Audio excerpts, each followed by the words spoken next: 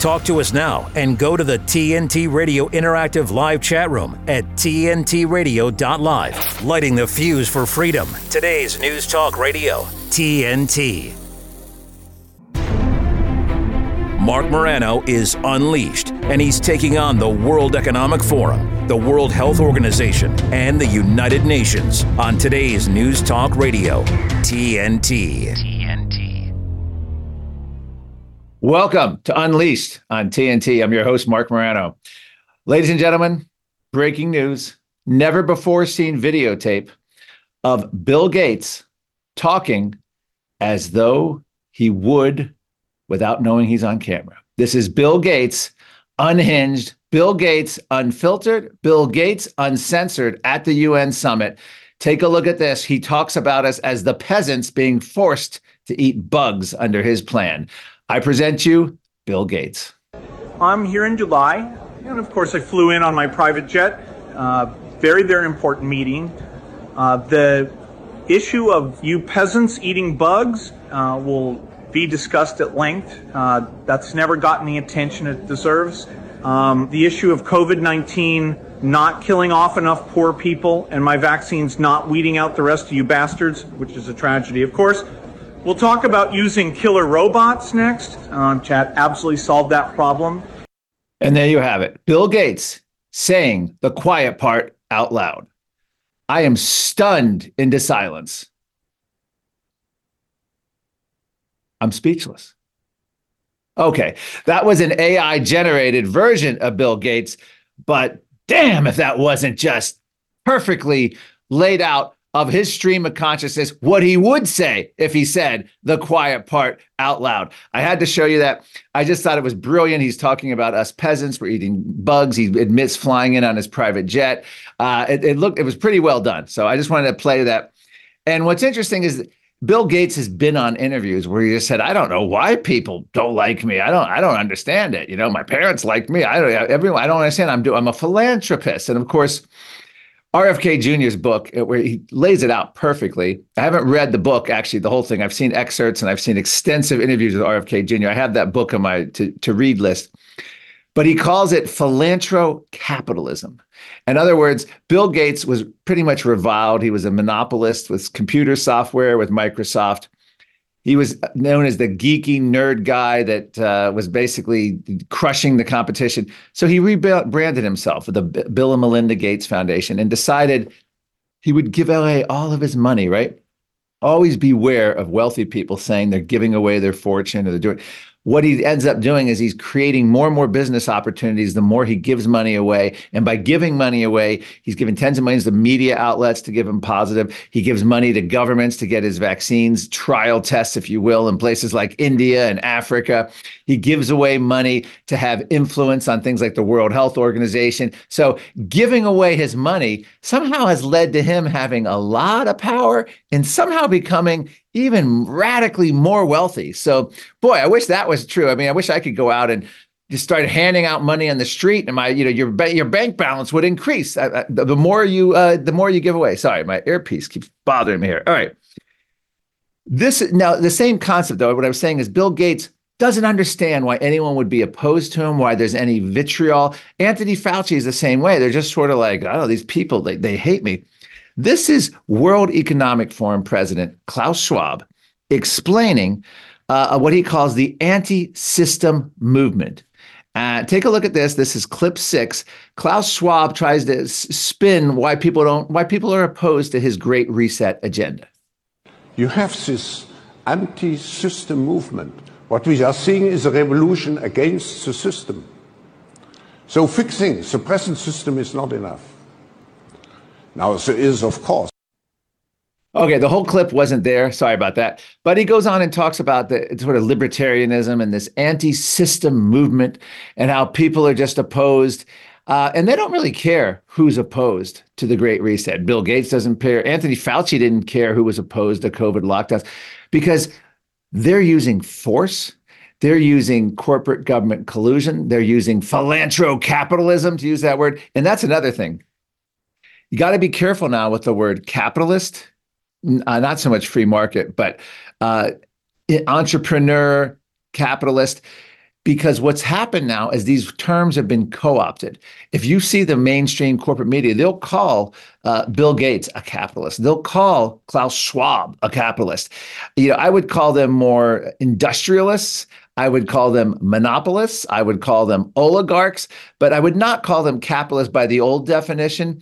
It depends. I mean, I guess it depends on your definition of capitalism. But the idea of someone for small, limited government, for free markets and minimum regulation on a society, that is not, when they say the word capitalist, in 1980, you would have thought, oh, that's Ronald Reagan. He's promoting capitalism. Well, now this whole game has changed terms, definitions, and on a couple levels. They don't care if we oppose them because they will crush us. They have it now where they don't need the barbed wire fences. They don't need machine guns. You don't need a concentration camp. They can deplatform us. They're going with the digital currency, the central bank digital currency. We got the credit cards that monitor your carbon footprint. They have ways of canceling you and censoring you and silencing you. We saw that with the truckers in Canada. So they don't really care about opposition. So when they more muse on it, like it's like a little side note, entertaining function for them. But what's incredible is the old definition of fascism, or the classical definition, was corporate government collusion, where the government would essentially control corporations to the government. We're at a point, and I can't have it in my head, but the other term is another term where this is actually the corporations controlling government. And that's what we saw with Big Pharma during COVID, pushing these vaccine mandates. I got to show you that I've shown it, played it many times or several times on my weekend show, but now I have the daily show. I want to play that Woody Harrelson clip, and I will get that. Because I just think in the greatest, like less than 1 minute explanation of what the Big Pharma did during the lockdowns. Anyway, I'm sorry the whole Klaus Schwab clip wasn't there, but I wanted to just get that out to you. Now, the other thing is I have a clip here, clip 2, Ursula von der Leyen, the EU climate commissioner. Now, I actually met Ursula von der Leyen. I met her in 2007 on a trip to Greenland. Yes, I've been to Greenland.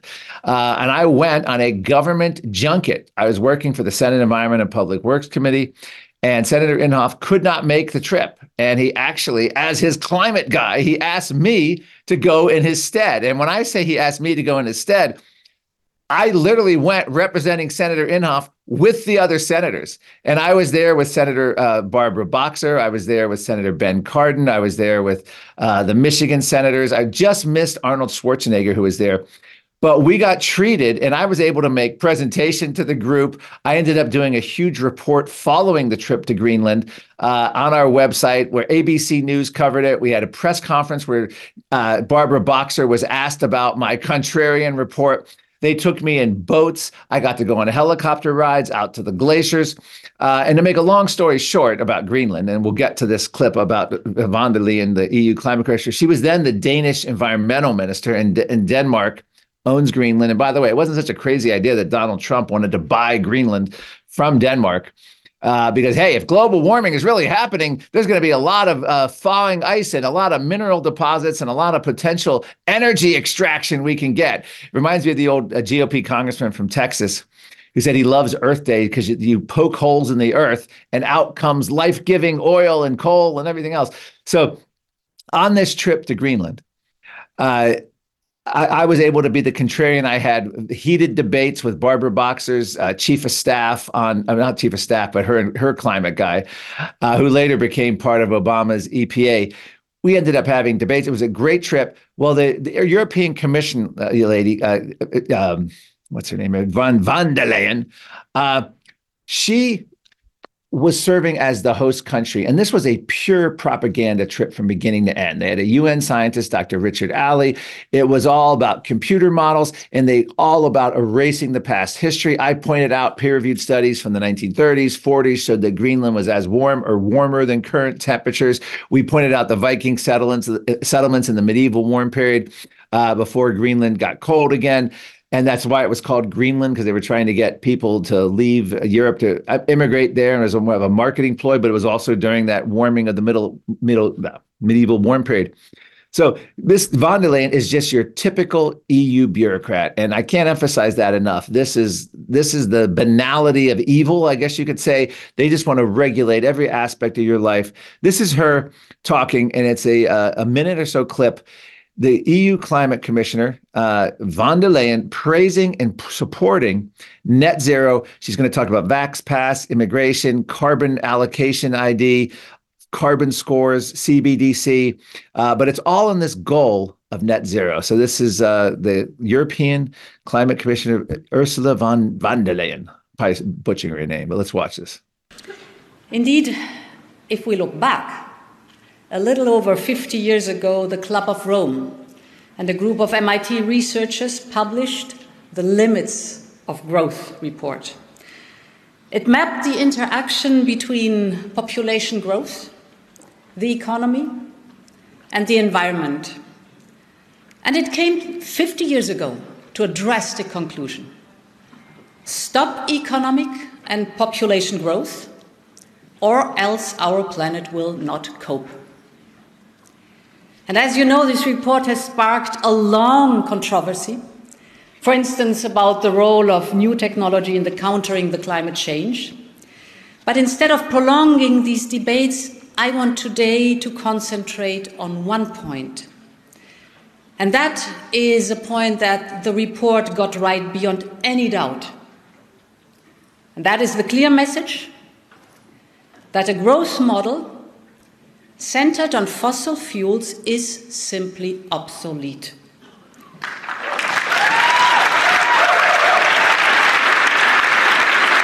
Frightening words. Heed what she's saying. She's literally saying that fossil fuels can't be part of our future, of the global future. And I will, instead of saying fossil fuels can't be part, I will reverse that and say there is no growth with solar and wind and green energy. It is a permanent government mandated recession, economic degrowth, which is what this whole movement is about, is stripping away wealth, prosperity, opportunity, equalizing, and putting the government in all control. You'll own nothing and you'll be happy. She's looking at the world, and this is what's driving every regulation, every policy. And it's happening here in the United States.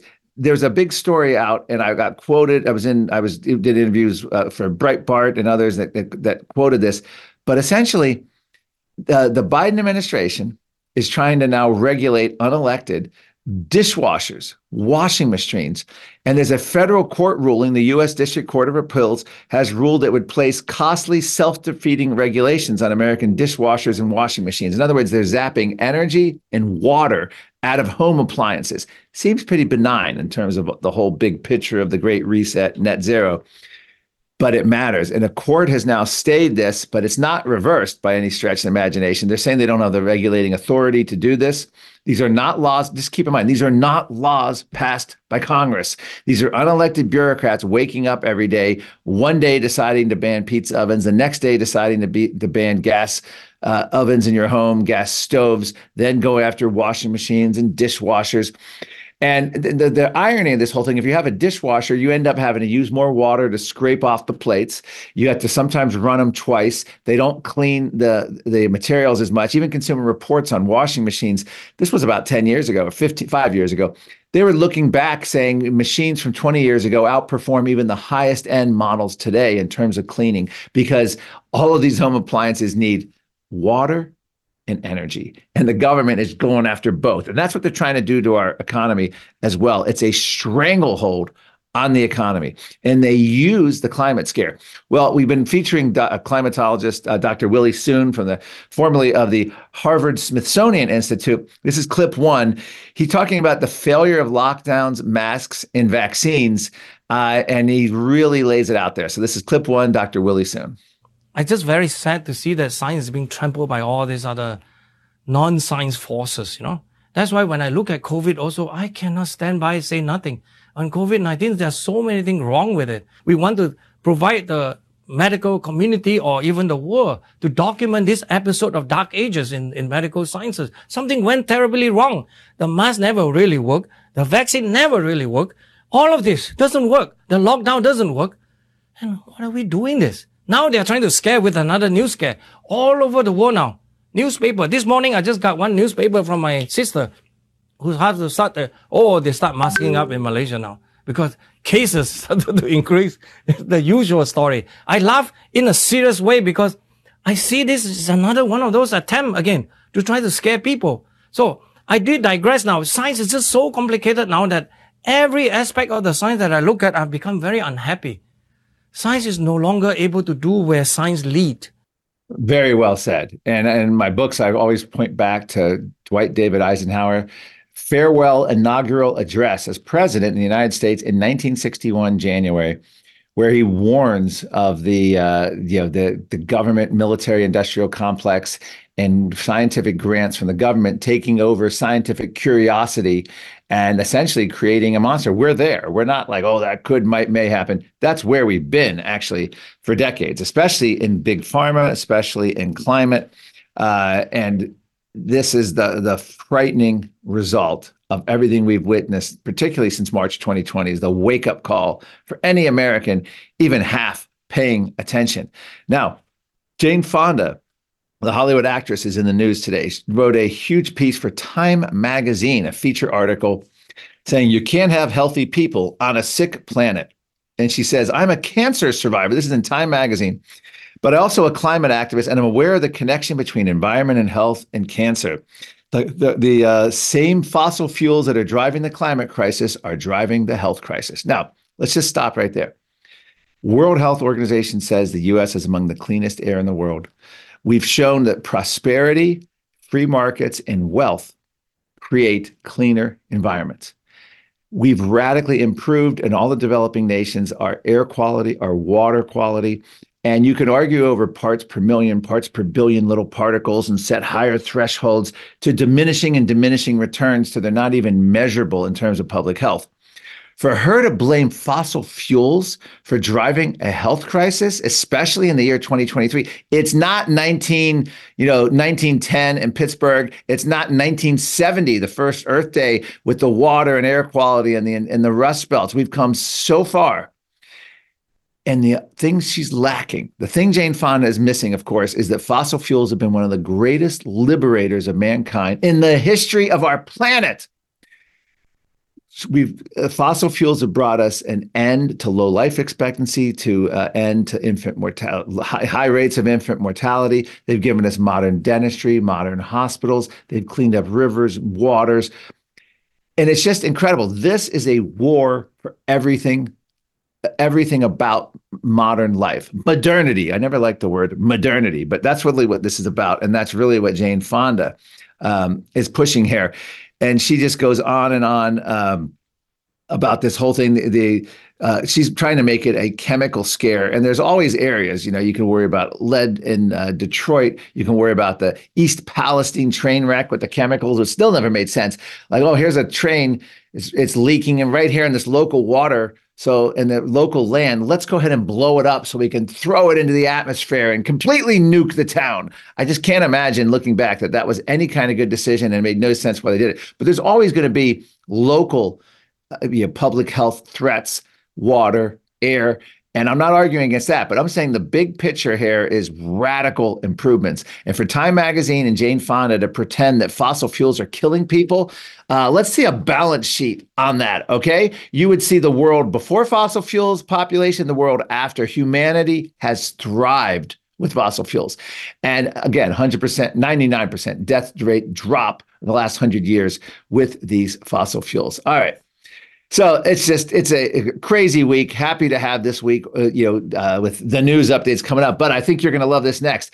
We have Scott Wheeler, investigative journalist, joining us next. We're going to talk about domestic terrorism. We're going to talk about the Chinese threat. We're going to talk all about what ails America or the Biden Justice Department, etc. So stay tuned. Investigative journalist Scott Wheeler coming up after this break on Unleashed with Marc Morano on TNT. TNT Radio's Chris Smith. Despite being used to protect travellers from terrorists, hijackers, or violent drunks, or those who were drugged out as they board, and this has been going on since 1961, they won't be around this Thanksgiving. None of them. Air marshals were always meant to be invisible. Well, you can guarantee that this Thanksgiving. Ironically, the Biden administration has been hijacking air marshals for all kinds of other duties, leaving the passengers they were meant to guard and protect completely helpless. Air marshals have been lumbered with assisting the chaos on the southern border. They might be called air marshals, but an unknown number are now seconded to work on the ground. Maybe they're ground marshals now, marshalling illegal immigrants on the border and doing the job supposedly meant for the United States Customs and Border Protection. Where are they? Chris Smith on TNT Radio. God's truth is enduringly true throughout all the generations. It transcends culture. The church is always going to be an embattled people. If it's swimming with the tide, it's not being the church of Jesus Christ. Look to the past, learn from the past, because the whole world lies in the power of the evil one. China has more than 200 confirmed cases of coronavirus, it's called. The entire state of California ordered to stay at home. That's 40. California has some of the strictest policies leveled against churches. Gavin Newsom's executive order threatens jail time and a $1,000 a day fine. Government stopping people from going to church, Dr. Fauci. When I went into the White House, when I sat in on the task force meetings, was a shocking level of gross incompetence. The mortality rate from the virus was 0.2%, 99.8% survival, rather than the 3 or 4% mortality that the people were saying at the time. The culture and the understanding of the people of Grace Church has always been, not only do you obey government, but you honor government. Thousands of people in the streets, but you can't have church. The hypocrisy of letting people riot helped us all understand one thing. This is not what they say it is. By meeting, we're testifying the government has no jurisdiction here. I was arrested and driven to a maximum security prison. The government has obviously turned up the heat on churches. My daddy. When the churches fall silent, the only religion left is the state. We needed to make a biblical statement because we always put ourselves under the authority of the Word of God. LA County threatened Pastor John MacArthur with jail time and arrest. We were going to be sued. They wanted Grace Church shut down. We wanted to go on the offensive and attack the health order as unconstitutional. This wasn't about health and safety. This was all about control and opposition to religious freedom. As the government gets more corrupt and more corrupt, snitches get rewards. Its totalitarian control has to increase. You have to have a mask on. And as they shut down any attacks against them, this is not about freedom or personal choice. The last thing standing is going to be the church.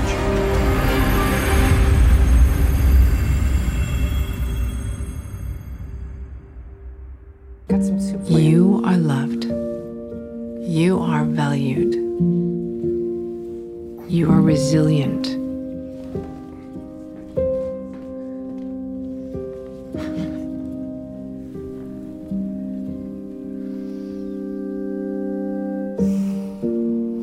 You got this.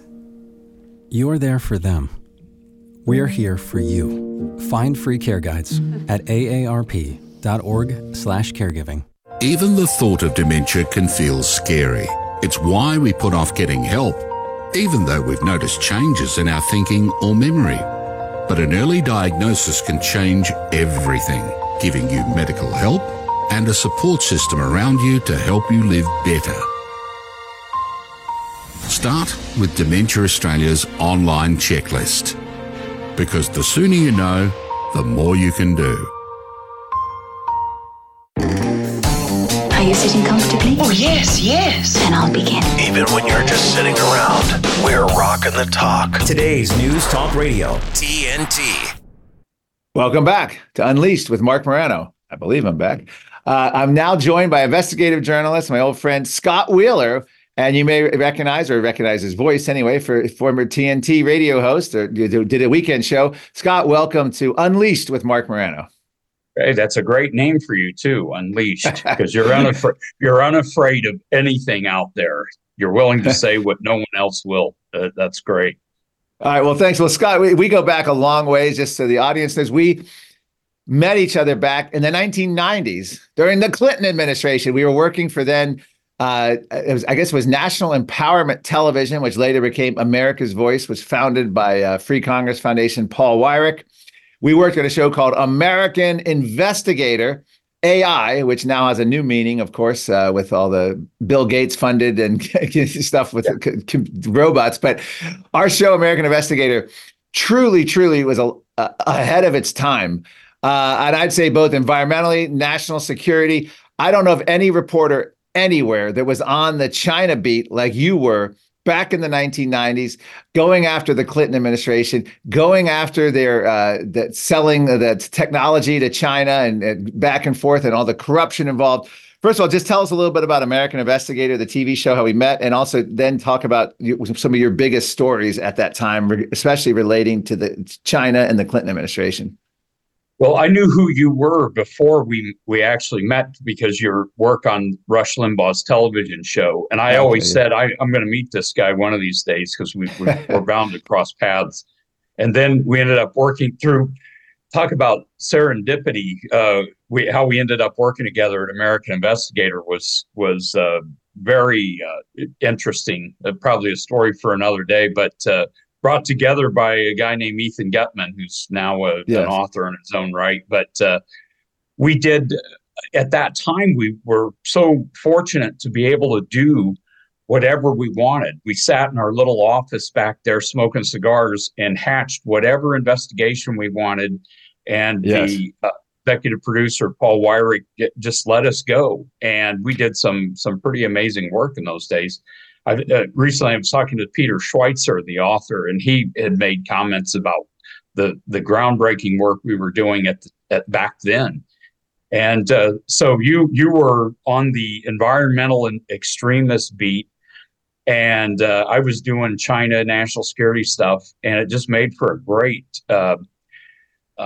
synergy of interested topics that people wanted to know about. And at that time, there was, the internet was just slowly catching on, and we were doing this on TV. It was like a conservative version of PBS, and we made a lot of progress. Great description. I remember, you jetting off to Europe for undercover arms negotiations. You were trying to catch people trying to sell illegal arms. I remember us, going and coming up with the idea, as you mentioned, smoking cigars. You could smoke inside, by the way. This was the 1990s in D.C., and the Free Congress Foundation had a smoking indoor policy, which I don't think you can find that anywhere other than tobacco lounges this day and age.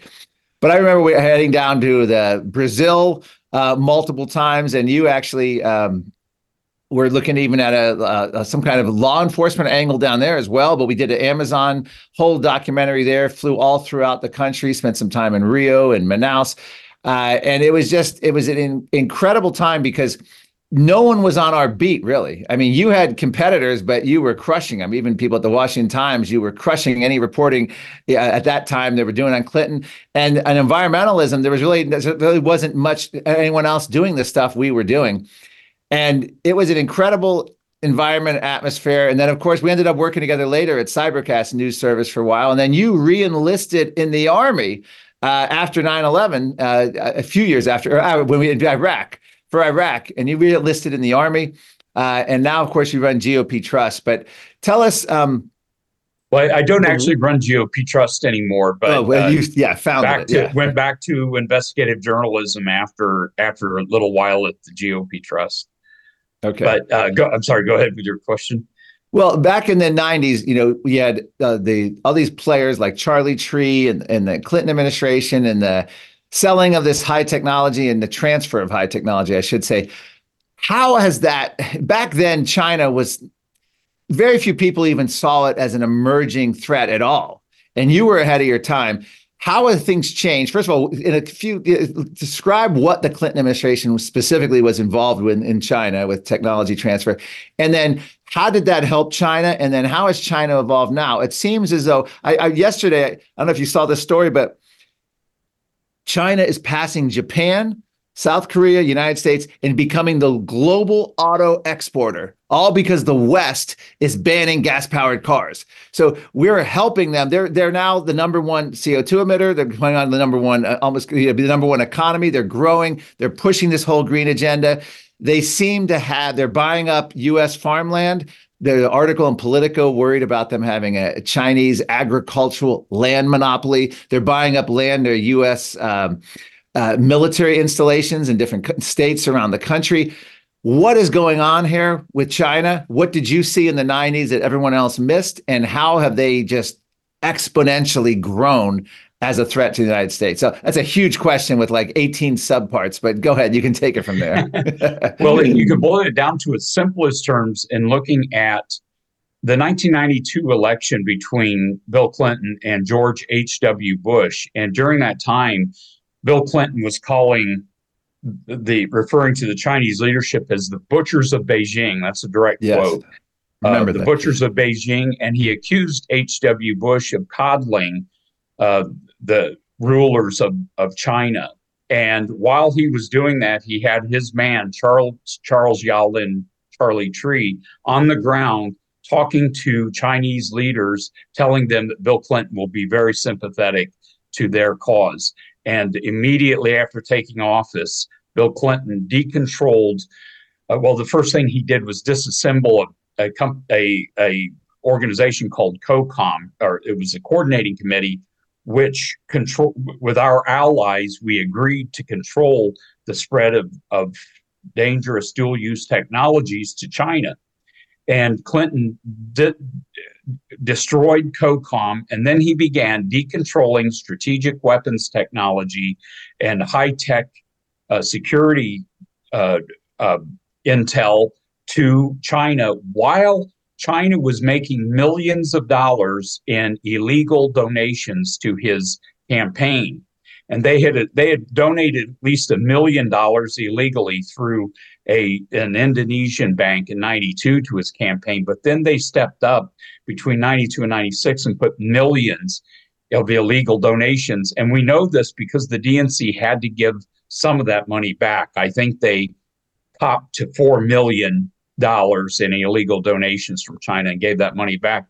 But all the while, Clinton was decontrolling stuff like cryptographic technology.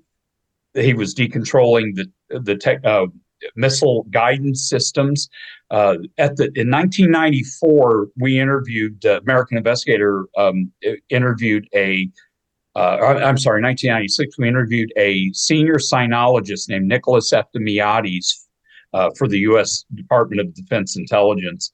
And he said that China had espionage operations using commercial fronts to the United States, but he said they had a little more than a junkyard army at that time in 1994. By the end of 2000, when Clinton left office, they had an extremely sophisticated military operation, most of which was stolen technology from the United States that included stealth technology, how to detect. They created a bistatics radar system to defeat our stealth aircraft. And they used it in Yugoslavia in 1999 and shot down an F-117 stealth Nighthawk fighter jet, a stealth fighter of the United States, shot it down. It had been completely a secret, but as you know, I was there on the ground when it happened and did a lot of interviews.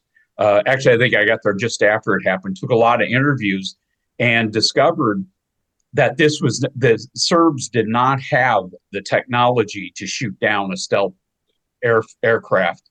And they did it using this bistatic radar system. And it was all due to elements of exotic materials that United States military developed and China either stole or it was decontrolled to them by Bill Clinton. And so when in 2016, when the Democrats started screaming about Russia, Trump-Russia collusion, I said, my gosh, we've got congressional records of real collusion between Clinton and China, and the Democrats defended this. They ran interference for every congressional investigation of that, and including the FBI's investigation run by Louis Freeh, a handpicked Clinton appointee. So to boil this down, though, this was a quid pro quo. I mean, Clinton essentially allowed this technology transfer all just for campaign donations. Is that at the root of it, or is there more to that story?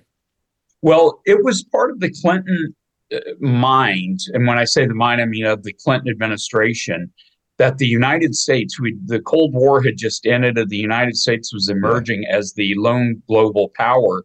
They seemed to have a mindset, and somewhere there is evidence of Madeleine Albright, who became Clinton's Secretary of State, who said that the United States does not have the moral authority to be the world's lone superpower. And therefore, they could justify distributing our military advantage to a country like China. Wow. But the real irony was, I was sitting in Hong Kong with one of the governors of Hong Kong named Emily Lau, sitting across the table from her the day Madeleine Albright was confirmed as the Clinton Secretary of State, and she pulls her speech and hands it to me. And in that speech, Albright said, relations with China will not be held hostage to any one issue, including human rights and the future of Hong Kong. That was right before the handover in 1997.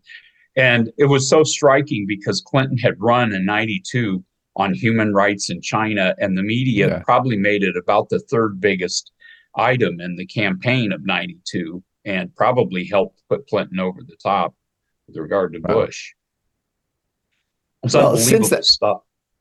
Yeah, and since that time, how did China, it just seems as though we've gutted our industrial base. We've transferred all of this technology. We've transferred all of our economic, our jobs and our base over to Chinese factories, especially through the green agenda. Where is China now, 30 years later, from when you originally did these stories? I mean, they seem incredibly well positioned to be the world's lone superpower if you do the projections out in the future. And how do we stop China? First of all, how do you see China today as a threat to the U.S., and how do we stop this at this point? It just seems like we shoot ourselves in the foot every net zero climate conference we go to. I mean, that's just one aspect, of course, how we shoot ourselves in the foot with China. Well, they've never stopped influencing elections. They continue to put money, and we're seeing this with the Biden administration. That Biden was the beneficiary of Chinese money through his family, and he was paid nearly $1 million a year by a university in Pennsylvania that was the recipient of millions from China to do nothing, basically. He was like some kind of adjunct professor, he claims. He didn't really teach anything, but he got a lot of money for it. And so they have continued to influence U.S. elections to their advantage. And of course, the Democrat Party is their favored party. There was a time when they actually liked Republicans too.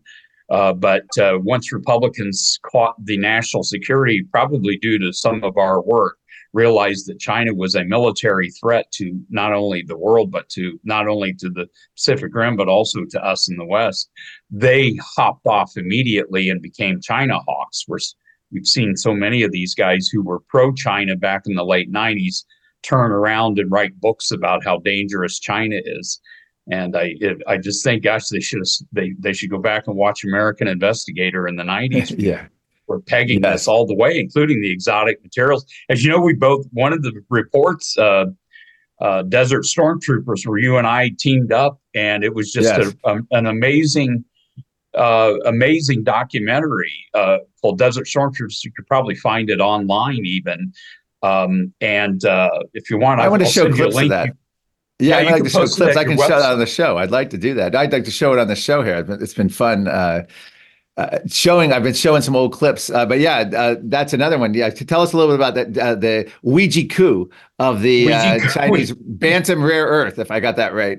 Tell us about that, because that was happening in the 90s. It happening in the 90s. In 1997, there was one mine that supplied nearly the entire world's lanthanides, and it was in the Mojave Desert in eastern California. And for specious environmental claims of a freshwater spill in the desert, the mine was shut down by Democrats. It was the Clinton administration at the time. Well, you and I went out there and we started investigating. You made the government, the 27 or 28 government agencies, the people that interviewed with us, you made them look like fools, and because they had no response to any of our questions. They finally admitted that, it was a freshwater spill and there was really no hazard, even though they were wearing their chemical suits and everything. But we later started looking, and we found a guy named Weiji Ku, who represented China's Baotou rare earth mine.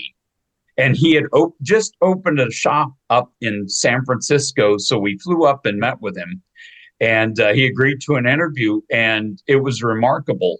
He said he thinks Molycorp is going out of business, and his boss, the Chinese government, was ready to take over the world's lanthanides. Well, it was only probably 3 years later that the Baotou rare earth mine became the leading producer of exotic materials. And those exotic materials are used in every modern high-tech weapon system, and in the computer technology, electric vehicle technology. All of this is now coming from China. And it was amazing. And I remember at the time, 1999, a friend whose name I can't mention came to me and he said, we should buy that Molycorp mine in California because the Chinese are going to take over and lanthanides are going to be a lot more expensive. We could not raise $13 million to buy the mine. We could have bought it from Unocal for $13 million and reopened it. And just 6 years later, it was worth $1 billion. It would have been a tremendous investment, but didn't happen. So, but your work in on the environmental side of it was, we just had this duality there that was showing that the foreign countries were manipulating our environmentalists. They were manipulating them to become activists for environmentalism. And we were, and then we saw the national security implications of it. And it looks like it's still going the same way. It's like we haven't learned anything. Yeah, there's reports of Russian money going to environmental groups, Chinese money. And of course, this agenda only benefits China because they have a monopoly on all the rare earths now.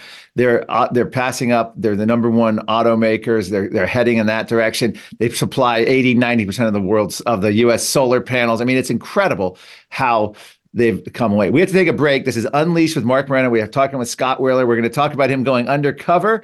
And we're also going to talk about the presidential race when we come back. Stay tuned. Military families often sacrifice precious time away from loved ones while serving our country. And for those with children, the separation can be especially difficult. We were worried that with him leaving, that she would lose those connections with her dad. Some of life's best moments happen between parents, children, and the pages of a good book. United Through Reading provides that connection. You can watch your mom or dad read a book to you, and it almost feels like they're really there. We ensure they remain a consistent, meaningful part of their children's lives, no matter the distance. Just seeing Jacob recognize Daddy again after a long time just melted my heart. And now, as we're facing greater isolation from our loved ones, United Through Reading is also available to veterans. Learn more about United Through Reading and download our free secure app at unitedthroughreading.org. Our beautiful world is changing, withering, dying by the hands of those who don't value nature, even though we all depend on it for life itself. But there is hope. Together with caring friends, the Nature Conservancy can restore our lands, heal our waters, and save our wildlife with big solutions only nature can provide. But every day we lose more of the places we love. And we urgently need to save endangered lands, waters, and wild species. The actions we take today will determine the tomorrow we leave to our children and grandchildren. The water they drink, the air they breathe, the beauty they experience. To learn more about how you can help protect and conserve our beautiful world, visit nature.org today. When the world's endangered animals need help most, when their lives are at greatest risk, when they would otherwise be lost, the International Fund for Animal Welfare is there, taking action to rescue the animals we love, to protect them and their threatened natural habitats. See how you can help animals and people thrive together at joinifall.org. From wars to censorship to cultural issues, you're with Marc Morano and Unleashed on today's News Talk Radio, TNT. Welcome back to Unleashed with Marc Morano. All right, we're continuing here with investigative journalist Scott Wheeler. Scott, I understand you've been undercover recently doing some work about, investigative work about Antifa, which Antifa sounds fine. They're anti-fascist. Aren't we all against fascists? What's wrong with an anti-fascist organization like Antifa? And what exactly were you investigating, and what did you find?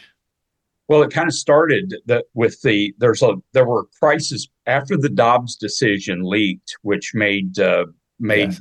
abortion at the state level, decisions for abortion at the state level no longer constitutional protection. These crisis pregnancy centers around the country began getting firebombed and blown up and destroyed and get attacked with graffiti and things like that. There have been hundreds of them. And the FBI wasn't really doing anything about it. So some guys called me and said, would you look into this? So I started looking into it immediately. I said, this is Antifa. The group that was signing to the attacks was called Jane's Revenge, but it was a pretty paper thin difference between Jane's Revenge and Antifa. And it turns out Antifa was promoting this and were trying to radicalize women who were concerned about abortion to make them part of one of the tentacles in their national and somewhat global attempt to destroy Western civilization and Judeo-Christian values, which is their objective. Wow. And so you actually went, what part, how did your investigation go? Like, how did you go about conducting it? And tell us a little bit about the undercover aspects. Well, we went and just, I don't want to give too much away about how Sure. we went because we're going to do some more that way, but created a legend and just rode with some of these guys and got information, saw who they were, got their thoughts. It was pretty illuminating in some ways because you'd think there's some kind of sophistication to this group. It's basically a Democrat Party militia, which is why you see the Justice Department not bringing charges against dangerous terrorists, domestic terrorists, and creating charges to go after conservatives who protested on January 6th.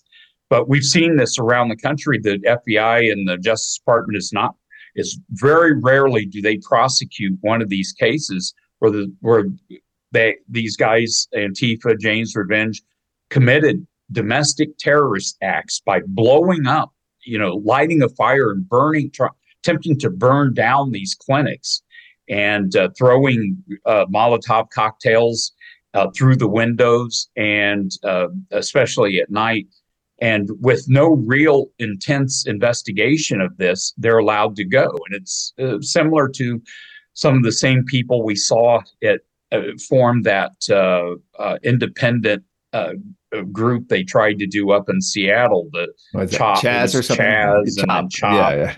And they basically, that was really an insurrection that was declaring themselves an independent, self-governing nation. The only reason it fell apart, it wasn't because the authorities broke it up. It's because they ran out of food.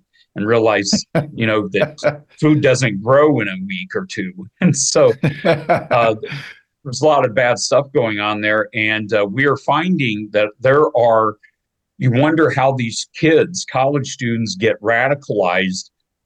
There's a lot of Antifa in the colleges and universities, including prestigious Ivy League universities, actually have assistant professors who are Antifa.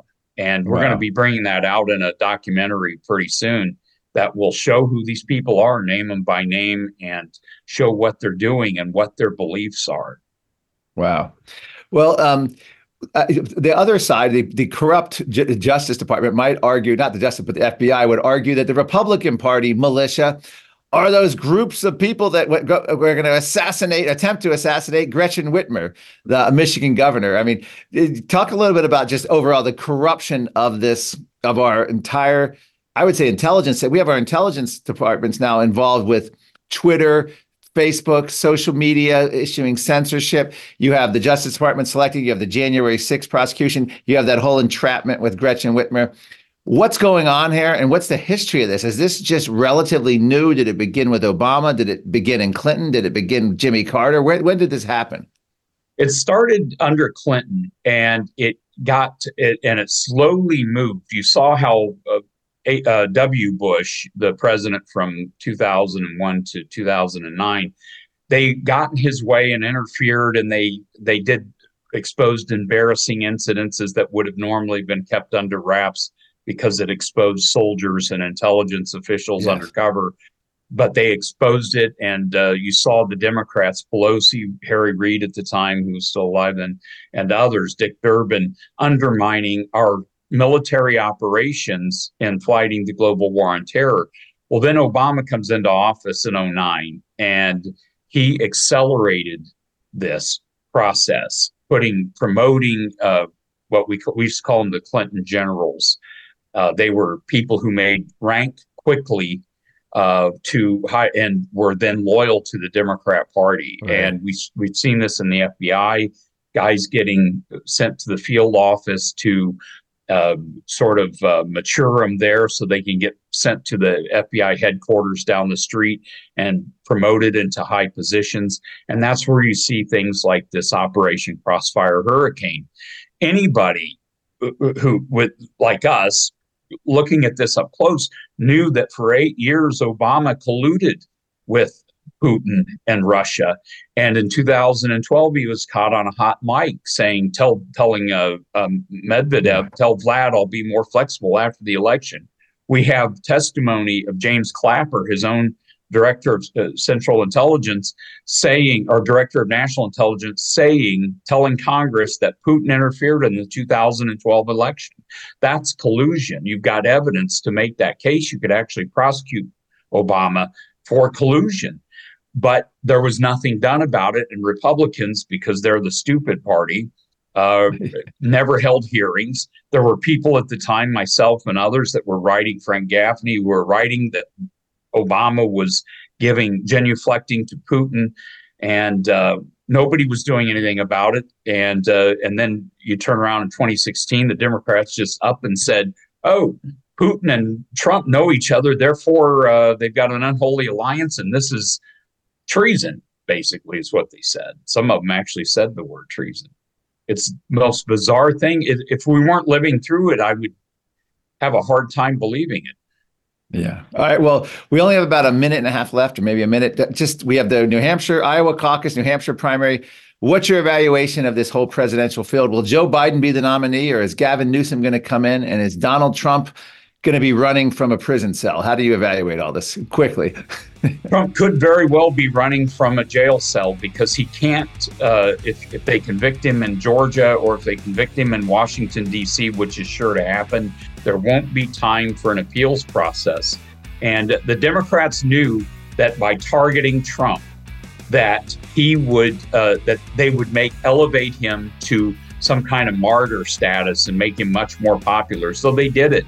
And unfortunately, Trump is unable to formulate arguments in his own defense and explain to people what is going on here. He just keeps using the same tropes, Russia, and witch hunt. And those aren't very effective. All right. Well, thank you. This is investigative journalist Scott Wheeler. Thanks for joining the program. Good to see you. This has been Unleashed with Marc Morano. All right. See you next time. Thanks.